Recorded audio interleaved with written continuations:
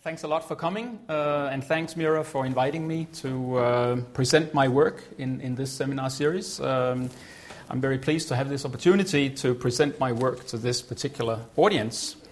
The notion of repertoires has been central to my work for a number of years, so I'd say my title today is pretty accurate. I am really in pursuit of repertoires of news consumption and analyzing how people use news media in everyday life. Today I will dwell on a study which is finished, and then towards the end of the talk I'll tell you about how I'm researching a new type of repertoire during my stay at the Reuters Institute for the Study of Journalism. The first slide really is not telling you anything that you don't know. It's just a kind of preamble that we sort of set the context for what I'm going to talk about. But this is, I just came back from the ICA conference. I'd say that this is pretty much the first slide of all presentations I heard at the ICA, because we just have to remind each other that we are faced with a transformation of the landscapes of news. There are new media technologies giving new opportunities, new threats, and so on. And the overall question for many people is which news media will survive, which news media will dominate. And in trying to answer this question, we have to acknowledge that the future shape of the news landscape depends on three things, at least, three factors. One is media infrastructural forces. The media are trying to get audiences to do certain things through doing in television scheduling and in digital media through algorithmic personalization, lists of most read articles, and so on. Secondly, politicians are also players in this.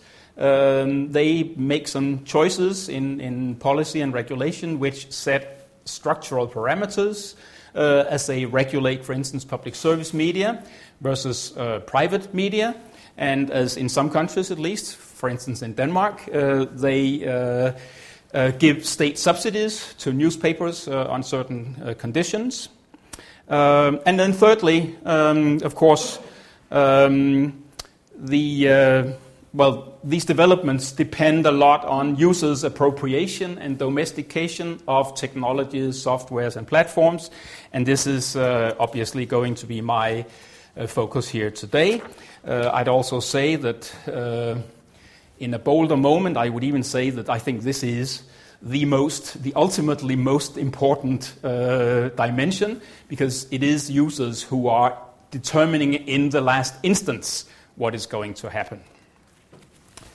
The research interest that I've been pursuing in this area has to do with how people are using the news media as a democratic resource, and also more broadly as just an everyday resource for many other things than politics and democracy.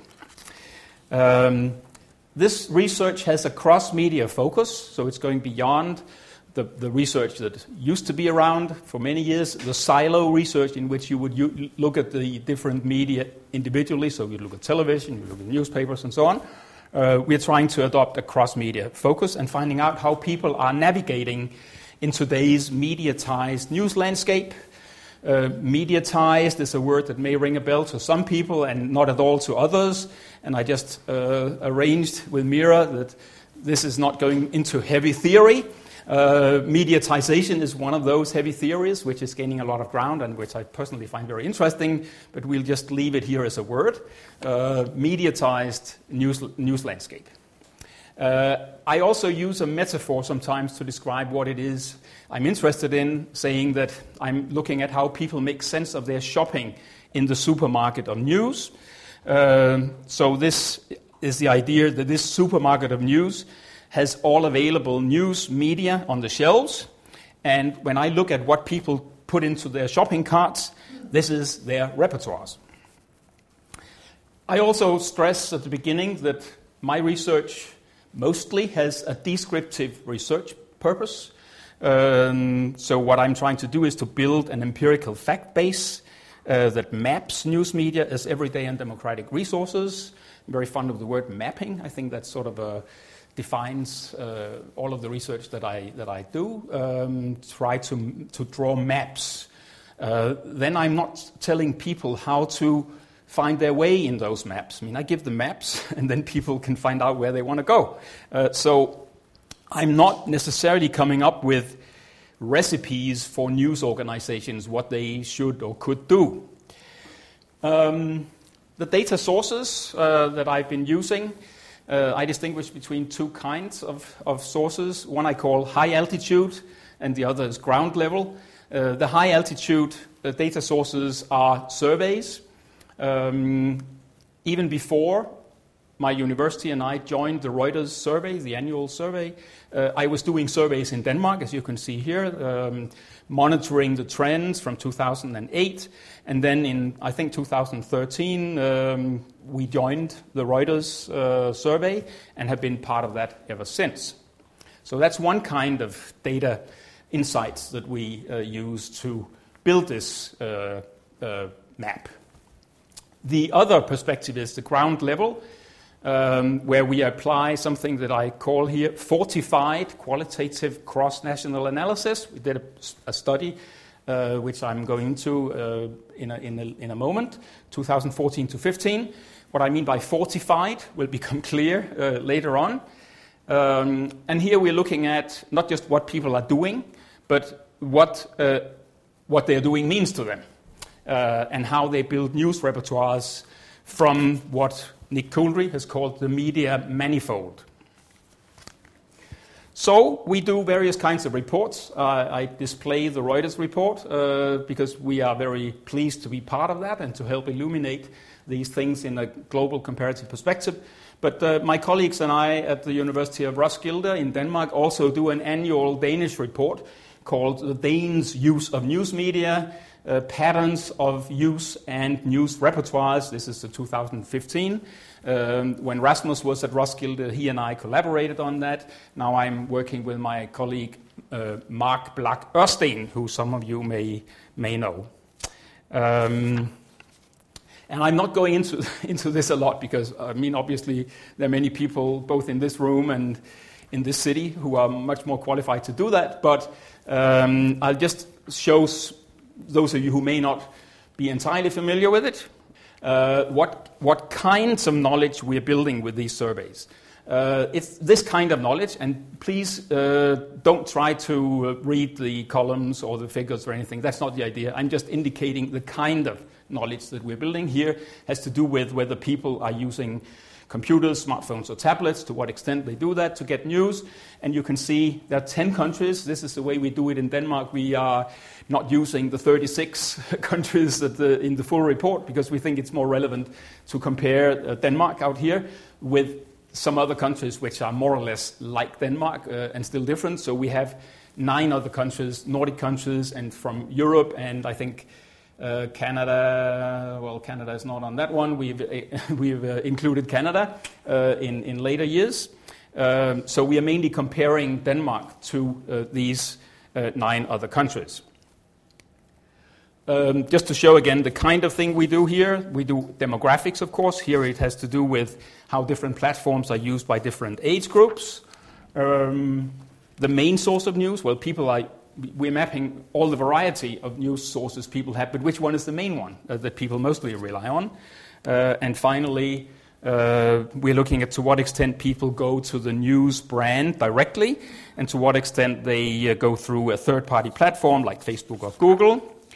But so far, so good for the surveys. The surveys do produce a lot of interesting knowledge, but there's more to understanding news use.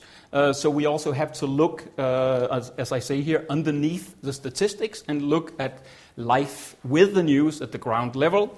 And this is because what the other slides show and what all the figures show is the statistical power balance, you could say, between the news platforms and the formats. But this is really a product of the everyday acts of thousands of people. And we need to explore people's lived experience with news media in the communicative figurations of everyday life. I'm also here just flagging a concept that is very fashionable in in media and journalism studies, the communicative figurations is one of those concepts. If any of you are interested in getting into what I mean with that, you're welcome to talk to me afterwards. But the point of all this is to discover people's news repertoires. Well, what are news repertoires then? Well, I put up a definition here, a very short one. You can have a much longer one, but this is a handy one. A news repertoire is a relatively stable cross-media pattern of media practices. And in the research literature, you can find many different kinds of repertoires. There are individual media repertoires, which are produced along the lines of the shopping cart metaphor that I used before. So this is mainly what I'm doing. I'm looking at individuals and how they build media repertoires. But you could also look at repertoires that belong to a location or a situation. And you can look at exclusively at technologies, technological platforms in terms of the repertoires, or media brands or media content. And actually the content is what I'm getting into at the end of this talk, which is what I'm trying to analyze right now. Repertoires are a product of people's tastes and needs. It's important to see these repertoires as, in terms of what you see at the middle here, the meaningful relationality of their media use. The different platforms or formats are not to be seen as pearls on a string, but they're related, and it's this relationality that I'm interested in mapping. We theorize this using a concept, which you can see here, called worthwhileness, which means that when we're asking why is it that people are using news, different platforms and formats and contents and so on, and we say, well, the news media that people use are those that they find worthwhile. Of course, this sounds like a banality, but worthwhileness is then divided into a number of dimensions or factors that we can sort of map separately.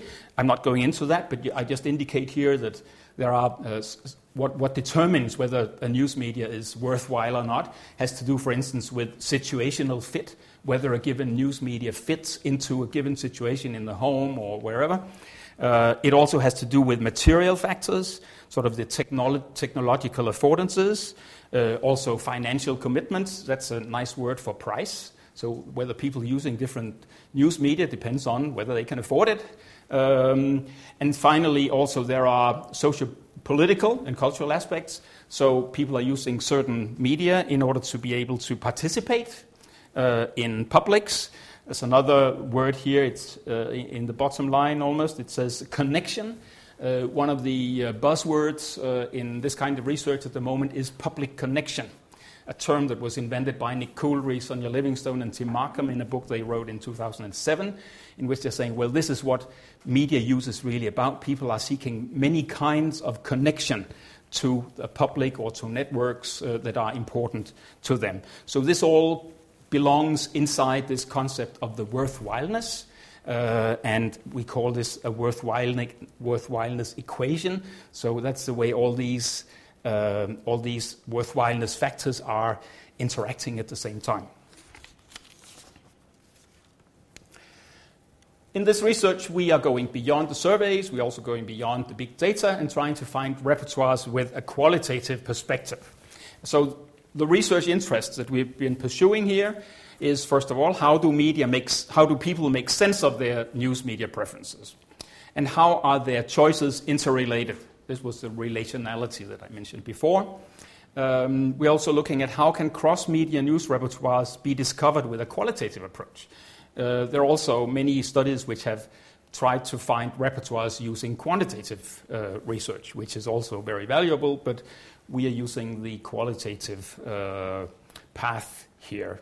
And we're not just looking at the news media sort of in isolation, but how are they contextualized as a part of daily life? And then how do these repertoires interrelate with forms of democratic engagement and participation? And finally, an important aspect of the project is also that we can use our approach to make comparisons across countries. And actually, there were 12 countries participating in this, doing exactly the same research design. And there's a special issue of a journal called Participations, Journal of Audience and Reception Research, in which we report from all these countries and also do some of the comparative analysis. I'm not going into the comparative study today, but again, if you're interested, I can refer you to this work. Well, and then strangely, you might say, I just said we're going to be using a qualitative method, and then I'm asking how we integrate the qualitative and the quantitative. And this is because the qualitative method that we're using is a little bit quantitative. It's a mixed method, another key word from much research these days. Mixed methods, you hardly come across a study which does not claim to be mixed method. It's sort of the new normal to be mixed method. But the difference between our mixed method and the bulk of mixed method research is that our mixed method does not use the different methods sequentially. Normally you would do a qualitative study, a few people to find out how to design a good questionnaire maybe, or you would start up with the questionnaire, and then once you found something in the questionnaire, you will want to go into more detail with some of the findings, and you will do individual interviews then. But we are not doing it one after the other. We are integrating qualitative and quantitative into the same research design, and I'll tell you how. So I'm saying here in our solution, the qualitative methodology, we integrate with a reliable quantitative generalization capability in the form of a method called Q methodology. I'll show you what it is. So the qualitative part of that is that we're doing depth interviews with individuals.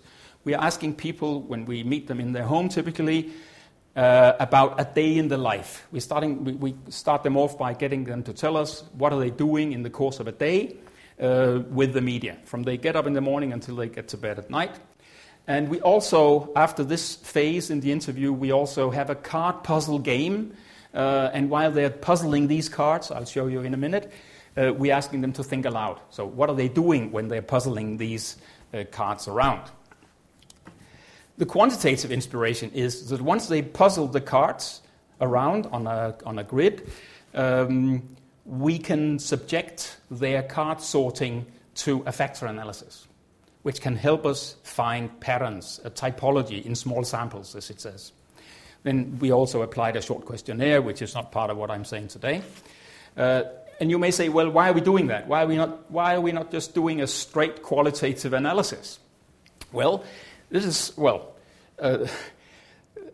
I'm a great adherent of qualitative research, and I have done a lot of it, and I will be doing a lot of it, but I think there is a sort of an Achilles heel to a lot of qualitative research, and that is that once you've done the interviews and the transcripts and you sit down to analyze them, the interpretive procedures that you apply can be fairly opaque.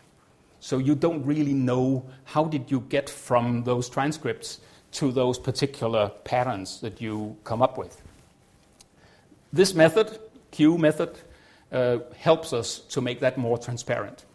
I have to mention here also my collaborator at the University of Roskilde, Christian Koppernagel. I've been working with him for, I think, almost 10 years, and the simple truth is I could not do any of what I've done without him, because I am a novice when it comes to statistics. So he's doing the machine room stuff of the factor analysis. And if you have subtle questions about this, I cannot answer them. In this study, we had 36 participants, and by coincidence, we also had 36 news media categories on these cue cards, which are on the next slide. I'm just giving you here an impression of what they look like. We had all these media types represented on the cards: television news and current affairs, radio news and current affairs, newspapers in print, newspapers and broadcasters online news. There were 9 types of that, and news on social media and other types of news. So this is what we put on the cards, and then you can see what it looks like. On each of these cards, there is one of these types. with examples so that people don't just get that type and cannot associate that with anything, but we give examples, and we did this in the same way in all these 12 countries in which we did the study. What they do here, they sort the cards, they handed the cards one at a time, and they sort them. On the right-hand side, they are putting the cards which they think play a role in their everyday life. And at the other side, those that do absolutely not play a role in their life. And in the middle, those which may sometimes be used, about which they're more or less neutral, and so on. So that's what the pattern looks like. And each of these columns has a numerical value. The middle one is 0, and then it's 4 each way, plus 1, 2, 3, 4, minus 1, 2, 3, 4. And this is the basis of the factor analysis. I'm not going into detail with that, partly because I'm not able to, but also it would be too time-consuming. But I just go rapidly to what we found in Denmark. We found that these 36 news platforms and formats could be seen to fall into 6 different repertoires.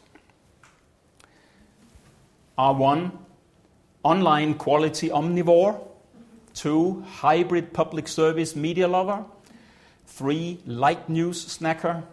4, mainstream networker. 5, intellectual/professional networker. And 6, print addict. But there's a good core to your question, which is that by putting a label on it, we are already being very reductionist about something which is very complex. But on the other hand, there's no way getting around that. We have to name them something, not just call them R1 and R4. We have to signal what is essential about them. So here is one. I'll get to the other one. This is the online quality omnivore.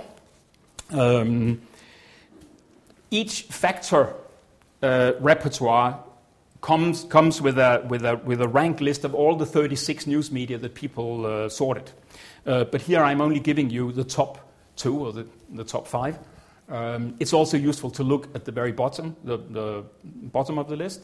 But here you can see these people, they are using a national quality newspaper online, and they're using born online news sites, public service online, YouTube, and international news provider online.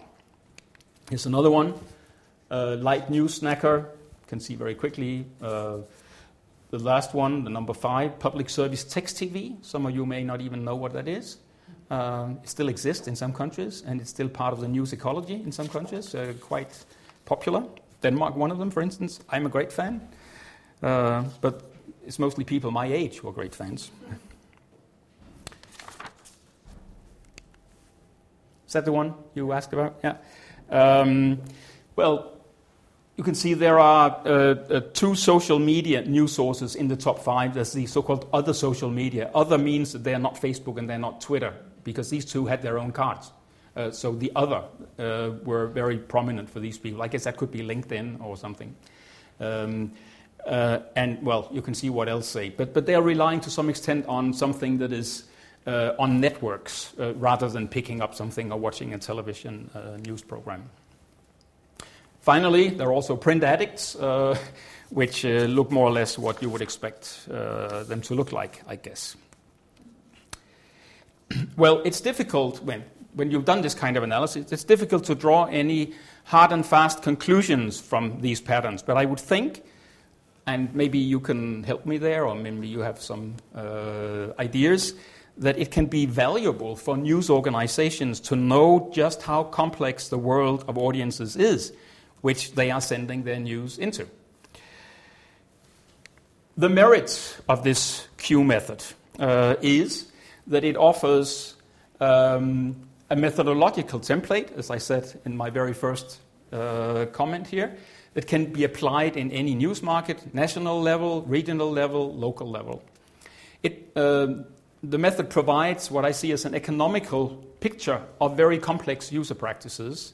And I would also say it has myth-busting potential, because the time spent on news media is not always a direct measure of the perceived importance of that news media. So people spend a lot of time on news media they don't find important. For instance, when they're watching television with others, for instance, or when they're finding news at work. And conversely, people often spend little time on news media they consider to be indispensable, but still they may be important to them. And I mention here an example of maintaining the subscriber identity. I mean, in Denmark, there's a newspaper called Politiken, which is sort of like The Guardian, and many people will really think that that's part of their identity, to be a Politiken reader, just like I think many people would feel the same thing about The Guardian, I guess. And they may not always spend a lot of time on a daily basis, but still they would think this is of key importance to me as a human being.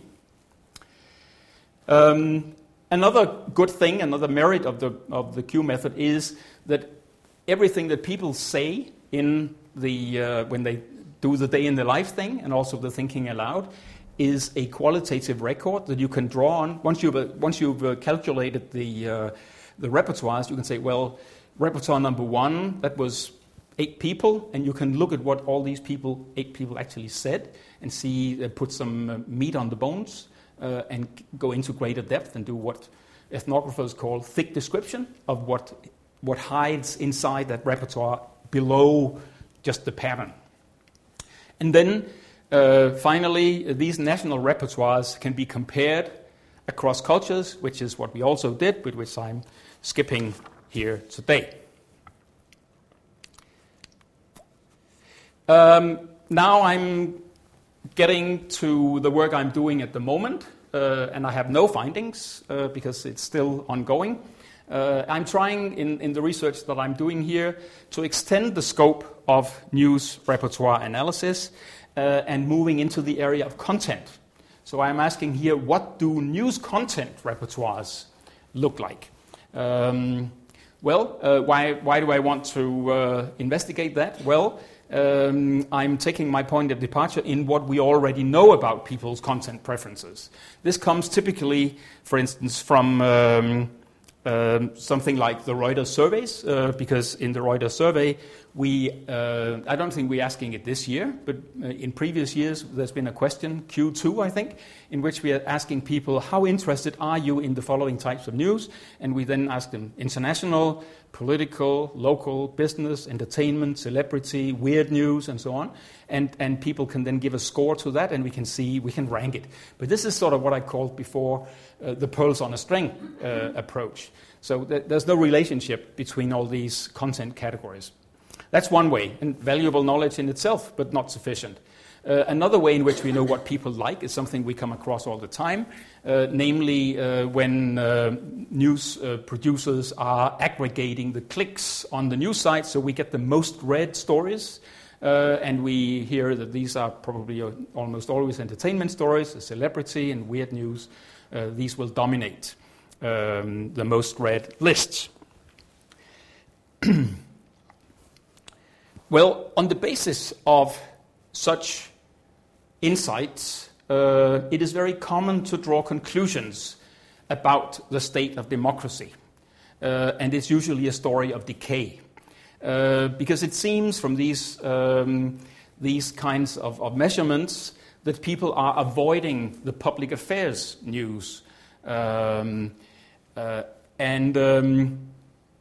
is assumed here that you can read people's civic engagement off these most read stories, for instance. Here's a quote from a book by Boskovsky and Mitchelstein, 2013, in which they were looking precisely at the gap between the most read stories and the stories that journalists thought were the most important ones. So they're saying here, although journalists at Mundo, it's in Spain, and País emphasized the trials and tribulations of the ruling political party in their editorial offerings for that day, consumers of both sites showed a preference for sports, scandal, and romance. So this is deplorable, isn't it? I mean, people didn't want to read the political stories, they just wanted to read about sports, scandal, and romance. Well, I've been asking myself, is this true? And you might have guessed, I don't think it's true. I think a corrective is needed. I think the conclusions, for instance, by Boskovsky and Mitchelstein, but many others too, these conclusions are flawed. I don't think it can be legitimately concluded from their analysis that people don't care about public affairs. And I would say the non-public affairs stories make it into the top 5 because more readers read each of them than read each of the public affairs stories, and this is sort of winner-takes-all logic. It's not necessarily because few people read public affairs stories. So the most popular, the most consumed lists do not show the true composition of people's news diets. Then how can we move towards a corrective picture of news story preferences? What do news readers really want to read about? So there's a need to not just ask about general news types, as we do in the survey, and there's a need to ask about concrete stories that people actually encounter. So I came up with a research design here, helped by some people who are in the room and who are back at the Reuters Institute. So we are talking to 24 people in and around Oxford. So again, this is a qualitative study, essentially. It's not going to be a representative and so on. It's like all qualitative research. We give them, I don't know why I'm so fond of the number 36, but I think, well, by the way, I do think I know. It's because you want to get as many stimuli into this study as you can, and I think the upper limit of what people can meaningfully handle is about 36. If it gets beyond that, they will sort of lose a sense of what the relations are. And we are giving them a similar Q-sort activity to the one I showed you before, in which we are asking them, when we present them with these 36 news stories, how likely would you be to want to read these kinds of stories if you came across them on a normal day, on your smartphone, on your computer, in a printed newspaper, or in your Facebook newsfeed? Likelihood of reading. And this is what some of the cards look like. Paris Council sues Airbnb for 43 million euro a day. Paris is seeking damages from Airbnb, accusing it of failing to respect laws designed to curb holiday rentals. This is one story. Would you click on that? Would you pick that up if you came across it? International story from India. One from British Politics about breaking rules and luxury flats as a Trump story. Also some local. Plan to redevelop City Street could reinvigorate covered market. Plans to demolish and rebuild part of the Cornmarket Street have been welcomed by civic leaders. You think that's a good idea, don't you? Yeah. Animal crackers. Outrage over pet treats that cost the equivalent of £159 a kilogram. Go head over heels to taste the real Italy. Well, and so on. A stalker nearly destroyed our marriage. Crying war boys on suicide watch. Remember war boys? Giant drone can do everything from rescue humans to de-icing wind turbines. Bullying drives Muslims to homeschooling. There's a Kim lookalike. A banker from Essex is rocketing to fame after becoming a Kim Jong-un lookalike. Would you click on that? Dog lick cost me my legs and face. Saliva got into a tiny scratch. A dog lover lost his legs, 5 fingers, and part of his face when he got sepsis after his pet licked him. Many people thought that was important. I've been taking part in some of these interviews. There are 24 of them, and I was part of the first 6 of them. And I really noticed that people thought, even though it's a kind of a clickbait story, it's still something people think, well, this is actually an urgent problem. So many people put that towards the end of the stories that they were likely to read. By the way, I said I was part of the 6. The rest of it is done by Kantar.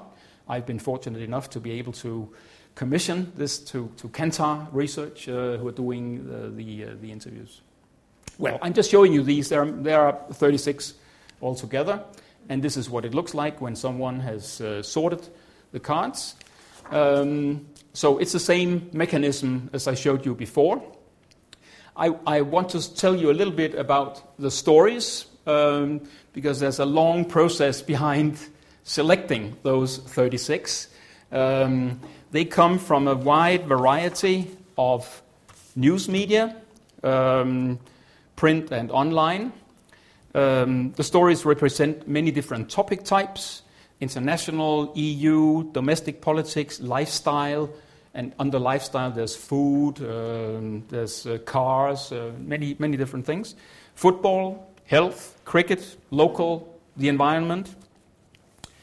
And each story, as you could see here, is shown to the participant in the form of a headline, sometimes a subheadline, and a neutral font and no illustrations. This was a major problem, and maybe you think this is a dubious way to do it. Maybe you would think we should have shown people sort of what it really looks like, so you could tell whether it was the Daily Mirror or the Mail or the Guardian and so on. But we decided that if we really want to know, to not have a bias coming from what people think about different news sources, we have to get the content in pure form, sort of. So that's what we ended up deciding. We also have to make each story meaningful in itself, because we have to use the same stories over a period of 2 or 3 weeks, so we cannot have yesterday's news on these cards. So it has to be a story that's meaningful in itself, not depending on immediacy. We also try to select subjects that cater to diverse interests and tastes and styles.